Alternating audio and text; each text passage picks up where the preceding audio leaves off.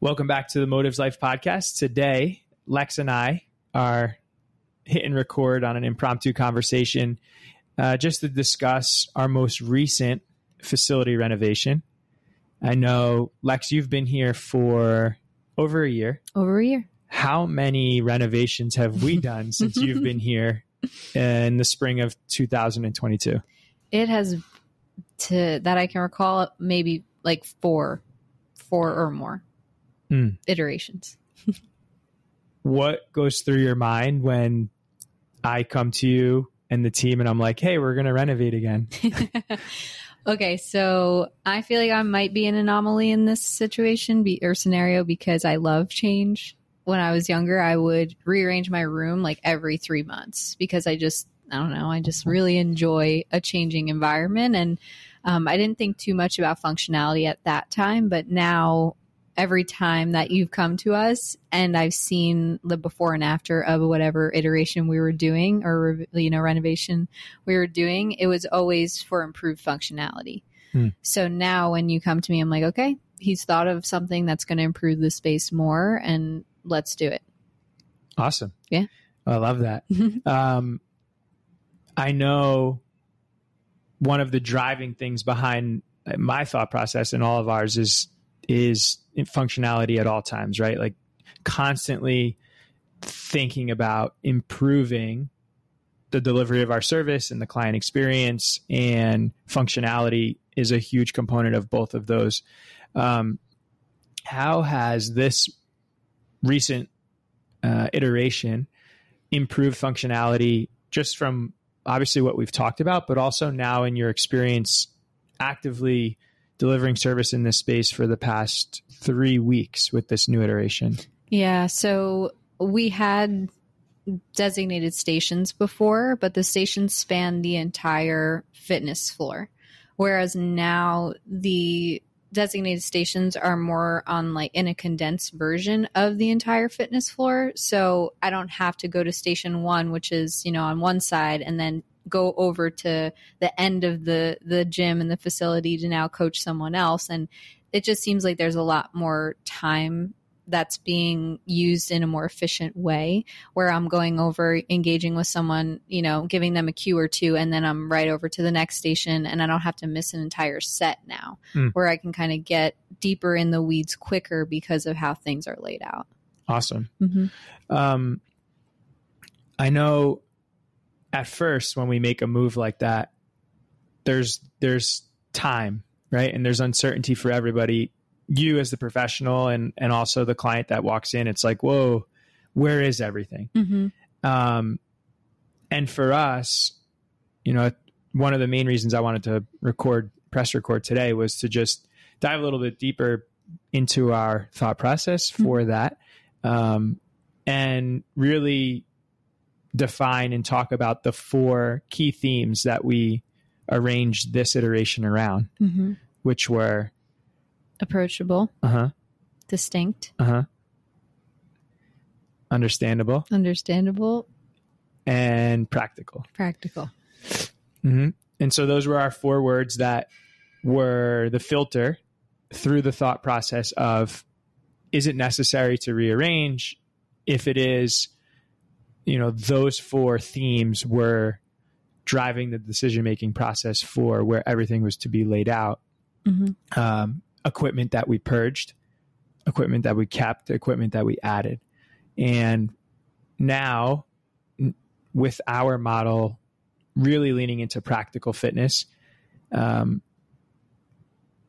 where the practical theme in the space of our current iteration has alignment, right? It's really trimming down and having exactly what we need in our space. Nothing more, nothing less. The same thought process goes into our programming and the way we deliver service with the client. Exactly what the client needs, nothing more, nothing less. Yes. And constantly figuring for us, or not figuring, but filtering, okay, is it enough? Is it too much? Is it right where it's meeting them where they're at right now? That's practical. Yeah. What are some examples from your experience in the past 3 weeks on the floor where those one or all of those 4 key themes came into play for you? Approachable comes to mind because the stations before, there were large dumbbell racks in between certain stations that prevented you from seeing through. Let's say I'm at station 1 and I'm looking over to station 2, but the dumbbell rack was blocking my view, which was in turn blocking from seeing the client and how they were moving. So now with this current iteration, really distinct, approachable, understandable and practical. So I think approachability comes to mind because I'm now able to see how clients are moving from station 1 all the way to station 7, 8, from one place in the facility, versus before I really only had one view of one station when I was standing in a certain location. So approachability in terms of me now being able to see through and going to make the corrections that I need to, or, asking certain questions that I might not have been able to in the past because I wasn't able to approach them in the same way that I am now. So that's one thing that comes to mind. So the layout allows for deeper engagement for you, that makes it easier for you to approach each unique little cell of space within the greater environment at any given time. Yes. How has it made the space more approachable for a client walking in off the street? So one way that I think we realized was not as approachable as we would have wanted it to be in the past was the turf. When you came into the facility, the turf was the largest thing in the room, which kind of gave it like a dance floor effect. And we even asked someone who wasn't a member here where they would go if they walked into the facility, and he said the turf. And that wasn't where we, as the professionals or people that see it every day, would have thought would have been their perspective for someone new, but that was the perspective. So I was really telling for us as a team to say, okay, we need to rearrange things so that people know exactly where to go when they come in. And now I think that is very clear because there are those designated stations that are all uniform, lined against the walls. And it's very clear that no one's using them because the mat's rolled up and people come in and they know exactly where to go now, where that wasn't the case before. That element is the understandable element. Correct. One thing that comes to mind for me for the client in the approachability pillar of this is the type of equipment and the appearance that our former iterations were giving off to somebody who was walking in. Mm-hmm. Our client has changed a lot in the past 2 years, and the current ideal client for us coming in has shared with us that the blue things, the racks and all of this equipment that they never use when they walk in for the first time is like daunting and overwhelming. And we like aspire to have a space where at the minute you walk in the front door, it's so approachable that you can't even really put into words why you feel comfortable immediately within the first minute. Yes. And that's like one of the major like aspirations of the approachable element of those 4. Yeah. You explained understandable really well. And one in the lane of understandable, somebody asked me a question a few days ago on, since you rearranged this time and the stations are very like understandable in line with each other, how has it impacted engagement between the clients? And from my experience, what I've seen is that the way that we've laid it out now has actually increased opportunity for engagement. Correct. I would agree. Awesome. Mm-hmm. Yeah. Like not just because the equipment's lower and not in eyesight, but because we organized the room in such a way where we're no longer trying to like spread everybody across a floor that spans 96 feet long. Mm-hmm. and we're maximizing every square inch of the space where we can be best positioned to serve as the professional. Correct. Yeah. I've seen that in place too, of how we have the section now with the equipment that's more universal. Like if a bench isn't in use, we'll put the bench back into that universal section. Same with our boxes. And when people go to get their benches, now there's more engagement. Whereas before, the benches were just in the station where they might have not had to interact with each other as much. But now I'm definitely seeing more engagement with each other, more conversations being had, more, how's your weekend questions happening. So it's cool that wasn't our original intention in the rearranging of the space. That's happening as a natural byproduct. Mm-hmm. Yeah, it's a good point you bring up with the benches, because I remember when we were arranging and Dr. Sean was here and he was like, all the benches are going to go here. That was one thing that I was hung up on. I'm like, what do you mean? Like, we have enough benches for each station. Mm-hmm. And now, like, living and experiencing through it, it actually has been a great thing. Agreed. Because in the past, when there was a bench in every station, let's say a client comes 3 days a week, there's at least 1 day a week where they don't need a bench at all. Mm-hmm. But the bench is in the station, so the bench becomes the storage rack.